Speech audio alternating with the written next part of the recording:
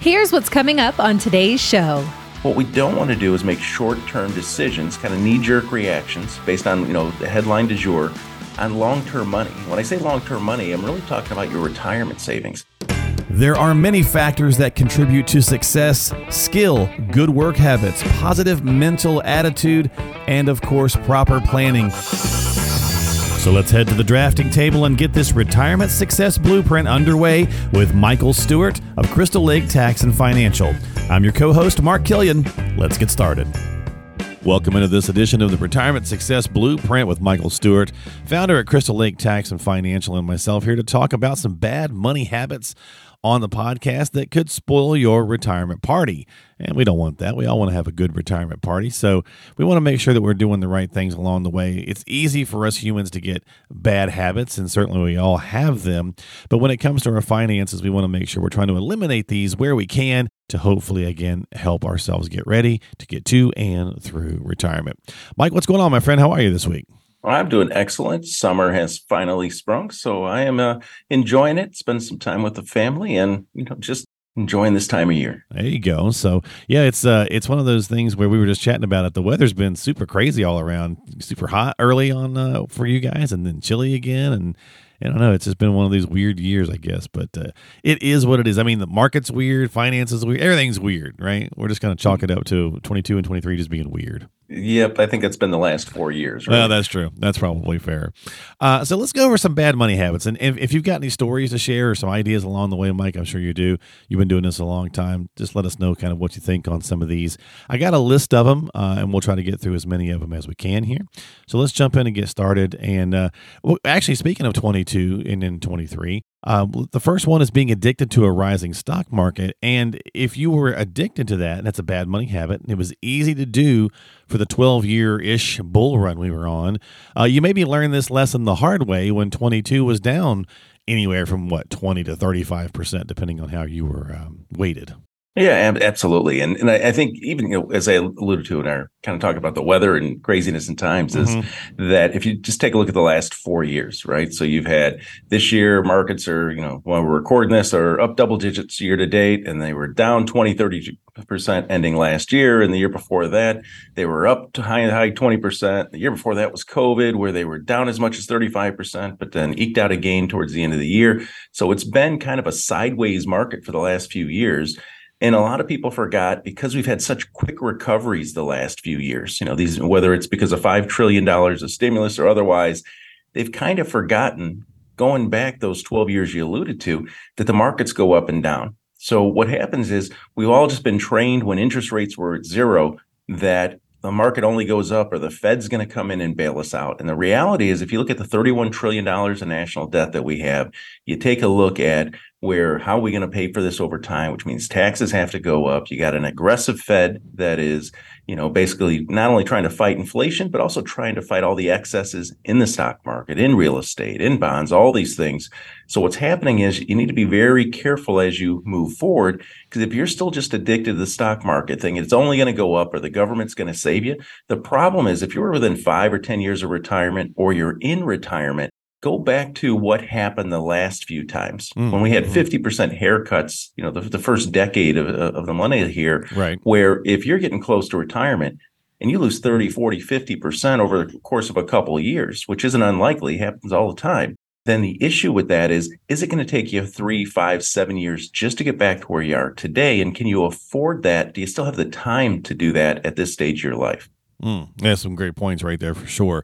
And it's easy to do, again, right? Which it doesn't necessarily make us a bad person or anything. It's just simply that we kind of try to eke out a little bit more, and you've got to be careful and not get too addicted to that rising stock market feel. All right, that's the first bad money habit. Let's go to procrastination, which maybe was the reason why you didn't readjust your allocation, right, from the prior conversation. So procrastination on financial decisions that need to be made, Mike, but you just keep putting it off for whatever reason. Yeah, I think, and this really applies to all tough decisions, but especially the financial ones for you and your family, I love the quote, slay dragons while they're young, right? Because they don't get any smaller. And so if you've got some tough financial decisions that need to be made, like should I save more to get to whatever my end goal is, for retirement income? Should I take more risk, take less risk? Should I manage this in a more tax efficient manner? Should I take a look at my estate planning? Should I take a look at my healthcare planning, my tax planning, all those kind of things? Pushing those down the road. You're not like the government where you can just print money and keep kicking the can down the road. You need to make some tough decisions. And the sooner that you can do those, the easier it is. And the reason a lot of people don't make those decisions, why they kick that can down the road or kind of be like the ostrich and stick their head in the sand, is because they suffer more in anticipation of bad things than in reality. Right. And it happens to us all the time. How much do we sweat about something to find out that really what we were worried about wasn't as big of a worry? Yeah. But we had to make a decision in order to make sure that the worst outcome didn't happen. So specifically to your financial matters, what you actually just have to do is say, hey, I might need a plan. If I have a roadmap, a path in which I can move forward on, at least you know why you're making the decisions that you're doing rather than ignoring the decisions altogether. Yeah, I mean, many times, Michael, when people come in to see a financial advisor for the first time, that is the case, right? They've been procrastinating because they're just afraid they're going to be told that you did a terrible job saving for retirement and you can never retire, right? That's usually the big panic, and often people are super surprised. Like, that's the extreme they feel like in their mind or whatever. And then they come in, they sit down, they go through the process, and they're pleasantly surprised more times than not that they're in much better shape than they ever realized. So that's where it bites you. Yeah. No, exactly. It happens all the time where individuals come in our office. This is whether they don't have their estate planning done. So they kind of feel guilty about it because they're 55, 60 years old and they haven't done their estate planning yet. At the end of the day, I say, well, okay, great. Should you have? Probably. But guess what? You're still here. So it's not too late. Let's do it. Or on the income side, clients have been good savers. They come in, they say, I just don't know how all this works. I'm probably going to have to work until I'm 70 or later. I don't know if I can retire. And then we show them how to actually get income from their investments, how to do it in a tax efficient way and coordinate that with their pensions and their social securities. And now all of a sudden there's this aha moment, this kind of exhale moment where they say, wait, this is really doable. And it's doable a lot sooner than I thought it was ever going to be because no one has ever shown them that. Yeah. And what a good feeling that is, right, to find that out. So, all right, let's keep moving along here with some bad money habits. That was our second one, procrastination.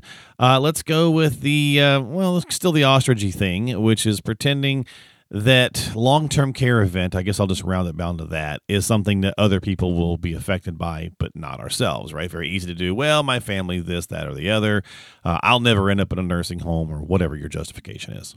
Yeah, so having been a financial planner for the last 23 years, I would say if you go back about first 15 years of so basically say, 2000, almost 2015, it really wasn't, although we had individuals who would purchase long-term care policies and they were by far a lot more reasonably priced back then. But we would go through and they would say, okay, I'm just trying to protect my legacy, for the kids, the grandkids, those kind of things. But it's probably not going to happen to me. But I got to tell you, in the last probably 8 years or so, that is flipped on its head in the sense that now, because a lot of people are living a lot longer, their parents, their grandparents, and themselves, now all of a sudden they're starting to see what the impact emotionally, socially, financially, and even the impact on the supporting family system that they have.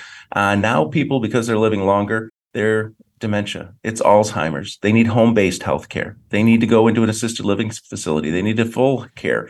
And now they're seeing the financial repercussions of that as well. In Illinois, home-based health care, to have a skilled nursing care person there is going to cost you somewhere $50,000, $60,000 a year. Now, that's not egregious depending on the resources that you have, but how would you pay for it? Especially if you have a spouse that life needs to continue on normally, as far as expenses go. In Illinois, between $90,000 and $110,000 is the average cost for assisted living facility in a nursing home. Okay, how would you pay for it on that? Especially once again, if there's another spouse out there. So I would say, in a little bit less than the past decade, because they're seeing it through their aunts, their uncles, their brothers, their sisters, their parents, their grandparents, a lot of our clients now, that's a big part of our agenda. Like, so when we put our retirement success blueprint together, it's got 5 components in it. Of course, it's got retirement income. Where's your income coming in so you never run out of income? Second, it's got risk analysis. How much risk do we take so we don't take more than we need to, so we don't have those huge dips along the way. We got a tax plan, we got an estate plan, but just as importantly is a healthcare plan. If we needed long-term care, how would we pay for it? That doesn't mean you have to go out and buy a long-term care policy. It just means you need to understand the math, because the math says if you're a married couple at 65, the studies show that there's over a 70% chance that at least one of you, if not both of you, are going to need some sort of long-term care going forward. So we always just start out when we're putting a plan together is, okay, if that were to happen for one of you or both of you, how would we pay for it? Yeah, that's a great point. Well, so if we're talking about these different, bad money habits, and that one obviously is just kind of like the procrastination. It's kind of just a pretending, or I'm going to ignore it, kind of put my fingers in my ears and say, no, it's not going to happen to me. Then when we go to our next one, bad habit is still emotionally based, but maybe this one's based on how you put your money and where you put it, right, Mike? So, instead of going strategically after something, you're going emotionally, whether it's, I really love this company, I want to invest, more than I probably should in a particular stock, or whatever the case might be, but just basically doing it off of emotion, not off of the math. Yeah, and a big part of this, and a quote I share with clients a lot of time is, let's not make short-term decisions with long-term money. So, we kind of break it into two different buckets, independent of we're managing it or they're managing it. Part of it is this a trade or is this an investment? If it's a trade, meaning like, hey, look what's going on in the market, I'm going to put a tight stop loss on this or write options around it or do something like that, something more creative. Where this is short-term decisions, right? We're just trying to go with a theme, go with the trend, or we're trying to take advantage of, either sell off or, think of a potential pullback, something like that. Well, that's okay. Those are short-term decisions for short-term money. What we don't want to do is make short-term decisions, kind of knee-jerk reactions based on, the headline du jour, on long-term money. When I say long-term money, I'm really talking about your retirement savings.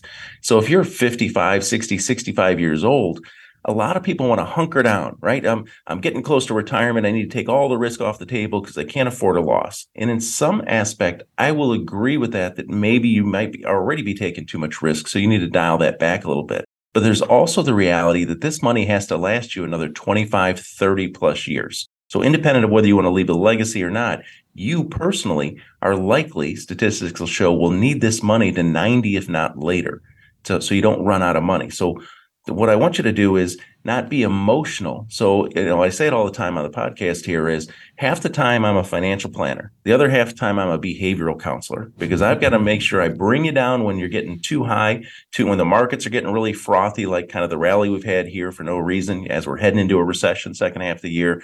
So I've got to kind of talk you down a little bit. Once again, let's enjoy those gains, but might want to peel back some risk and take advantage that we got them.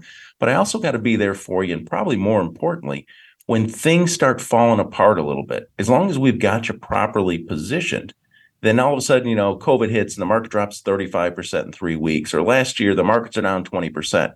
Well, if our clients during those same time periods are down 8 to 12%, no, nobody likes a loss. But we're down because of risk management substantially less than what the markets are. So the headlines don't apply to your portfolio. But even clients then are still getting a little nervous in their seat saying, I got to do something. Yeah. Sometimes the best thing to do if you're properly allocated going in is to do nothing. Well, that's a great point. And speaking of that, that's the next one on my list for bad money habits is inadequately diversifying your portfolio. So maybe some of that emotion is led to how how and where you're putting your money, as we were just talking about, and you aren't truly diversified, or you just kind of go through some of these things you think that like the age-old case of somebody coming in, Mike, with 10 different mutual funds thinking they're diversified, and they have basically the same companies and everything because it's all large cap or whatever. No, exactly. And I'll kind of give you two different things on that. One, building on your point there is, it's not unusual. We just had a meeting last week with a couple, 64, got about $2 million. And, they're like, hey, I think we're pretty well diversified. Yeah, we took a big hit last year. By a big hit, they were down about 24% in 2022, more in the S&P, but less than the NASDAQ, but still substantially more for somebody in their 60s. Right. And they said, we really don't understand. We have 38 different holdings here. So we ran, what you call an overlap or a comparison report, and it basically shows you what's inside all those different ETFs and mutual funds. And when I pulled up just the first 5 sheets of what's a 50-page kind of analysis, I just pull up the first few and I say, do you realize, I think about 90% of the fund holdings were pretty comparable because they were in, and not diminishing any specific companies, but they were in the Vanguard S&P 500 fund and the Fidelity S&P 500 and the State Street S&P 500. Guess what? They all own the same stuff. Thing. Yeah. That's not diversification. That's just paying 3 different people to do the same one job. So, and then you see that a lot in all other kinds of funds and that as well. But going back to the inadequately diversifying the portfolio, part of that also is people take too much risk, because they all, going back to one of our earlier about being addicted to the stock market as well, is they take more risk than they need to because they don't understand what they're actually trying to achieve. And that's why we love putting plans together for clients, because if we can show you that you can already accomplish, you've saved enough, you're doing the right things, just don't screw it up. You've won the game, stop playing the game. Then you don't need 20, 30% returns. You just need to avoid 20, 30% losses to have the lifestyle and the dreams and the retirement that you want. So why would you keep playing the game? And then that's huge when you really think about it. And there's another quote out there. It's like, you can get rich by not diversifying. You just can't stay rich, right? And if you take that to heart, then, once again, we don't have a lot of 20 and 30-year-old clients running around our office. All of our clients are within 5 years of retirement, or they're already retired.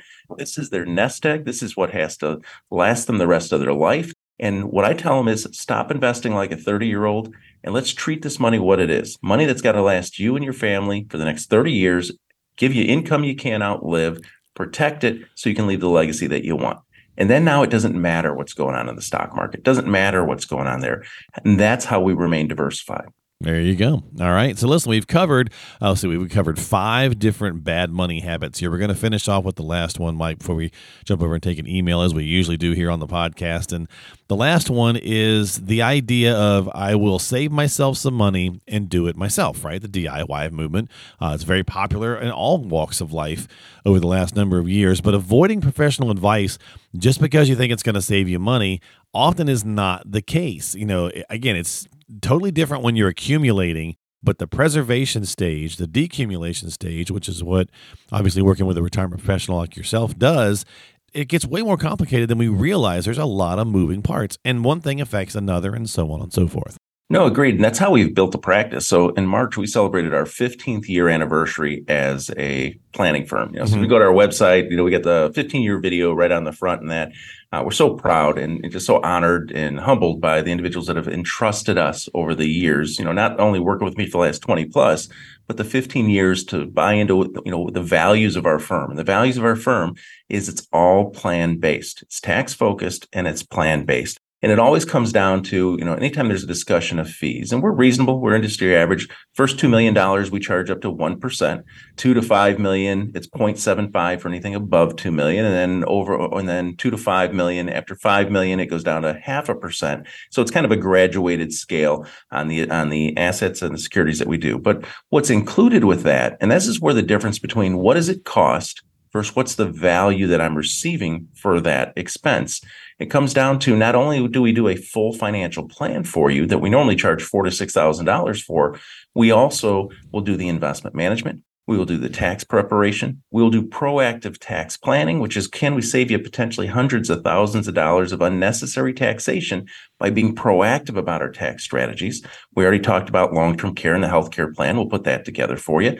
And your estate plan. Do you have the right documents in place? We'll show you what you need. And we work with the legal team in-house as well as the CPA in-house to make sure that all of that gets done for you. And then it comes down to, you don't know what you don't know. It's a lot easier for us to save people hundreds of thousands of dollars in taxes that are going to impact their legacy, their financial life, everything going forward, instead of just worrying about what's the stock market doing today or not. Did you beat the S&P 500 or not? And if it just truly comes down to cost, they don't see value in all those other things we bring to the table. And I said, okay, well, let's just look at it this way. Not over any one given year, because of course you can be crazy aggressive and just throw all your money in Tesla. And if Tesla doubles and the S&P 500 doesn't or something, then guess what? Yeah, sure, you win. But over 3, 5, 10, 20 years, over the lifetime of your retirement, do you think we can do 1% better or not do 1% worse than you would on your own? Taking in the emotional component of it, taking in the knee-jerk reactions, taking in the fact that you might be addicted to stock market, let me be your behavioral counselor on that, taking all of those things that we discussed today into context, even take away the value of the tax side, take away the value of the estate side, the healthcare, it all boils down to could we do potentially with figuring in all those things 1% better than you or not do 1% worse? It truly comes down to that. Yeah.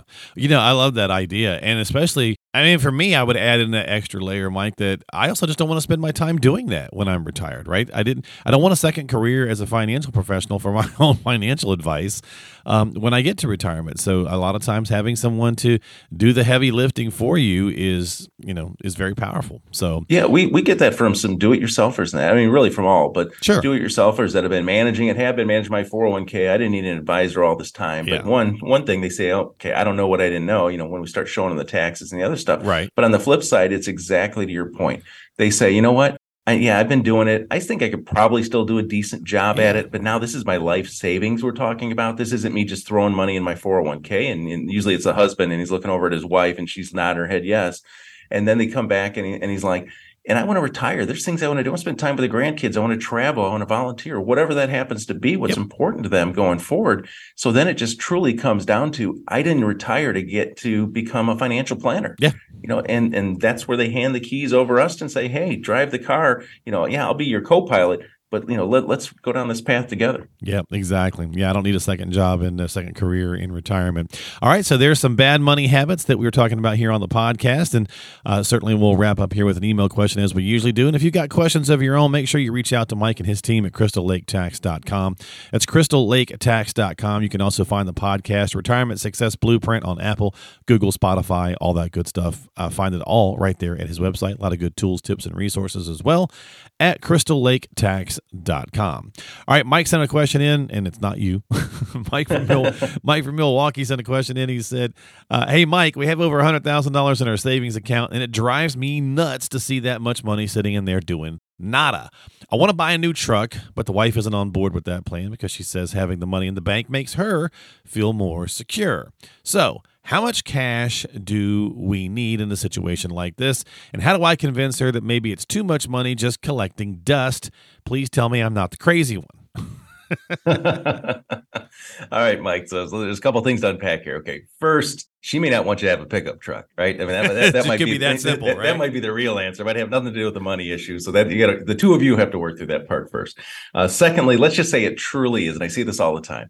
It truly is a financial decision. It's a comfort decision for her just to be able to, log in and on the bank account and be like, whew, okay, 100,000 still there. We're good in case anything happens. So this is independent of all the other resources that you have because we haven't kind of covered that. Right. Like what it really comes down to is the two of you just actually need a true financial plan. So we talked about a little bit earlier in the show, but when we talk about a true financial plan, it's going to address the 5 core areas. It doesn't have anything to do specifically with your investments. That's part of it, but it's only a small part of it. A true financial plan, we call ours, our trademark is Retirement Success Blueprint. Starts off with 1, where's your income coming from in retirement, in good markets and bad? Because your income in retirement shouldn't be reflected based on what's going on in the market. Are we taking it from interest and dividends alone? Second, comes down to how much risk should we take to get that level of income, but have a rising income over time to keep up with inflation? That gives you confidence that you're good today, but you're also good 3 years from now, 5 years from now, 10 years from now with the same improving lifestyle. 3, tax plan. Can you save money in taxes now, if that makes sense? Or how do you proactively save money over your lifetime in taxes? 4, healthcare plan. If you or your wife needed long-term care, how would you pay for it? And 5th, do you have the estate plan in place, both when you're living, like power of attorneys, things like that, and when you pass, wills, trusts, transfer on death deeds, those things? Because Mike, and I'm going to pull back to your question here, that it's just really important to kind of think this way. If you have those 5 things in place, the decisions that you and your wife make in your pickup truck sitting in your driveway soon is going to be is that now we understand why we're making the decisions that we are. We now know when we can spend, what we can spend it on, how much we can spend, what the tax impact is going to be, and understand that it's not going to impact your financial future. And I tell you that process starts with it. So Mike, here you're talking about 100,000, but let's say all together you got $500,000. I'm just throwing some random number out there so we can put this in perspective. Okay, we got 500,000, 400,000 saved for retirement. We got 100,000 in the bank. Mike, how much should I keep in the bank? That's you asking me the question. Not me asking you. And I will say, let's start off with first, and I'll look at your wife first and say, what's your sleep at night number? And sleep at night number means how much cash do I need to have in the bank that I could go get immediately, not have to sell investments or anything else? How much cash do I need so that I can just sleep at night. I don't care what the interest rate is. Now, for some people, it's 20, 25,000. For some people, it's 100,000. I don't argue with that number. That's your sleep at night number. Then we say, okay, do we have any big expenses coming up over the next 12 months? Great. Add that to the sleep at night number. We don't want any risk attached to that. Then we can say, okay, with what's left, can we buy a pickup truck? Should we add more to our retirement savings? Should we invest it? Should we pay off debts, pay off the mortgage, whatever it is? That's how you approach that, Mike. So it's very kind of deliberate. You know why you're spending things, but it always begins with a plan. So, Mike, if you need some help with that, we're more than happy to kind of walk down that path with you. All right. Great question. Thank you so much for listening to the podcast. And everybody that's out there listening to the podcast, we always appreciate your time. And, of course, consider subscribing if you'd like to the content, catch new episodes as they come out, as well as check out past episodes. Again, find it all at crystallaketax.com. That's crystallaketax.com, or you can find Retirement Success Blueprint on Apple, Google, and Spotify. All right, Mike, thanks so much for hanging out, my friend. I appreciate you, and look forward to talking to you. We'll be back in July with new episodes. Take care, Mark. Yep, we'll see you next time right here on Retirement Success Blueprint with Michael Stewart, founder at Crystal Lake Tax and Financial.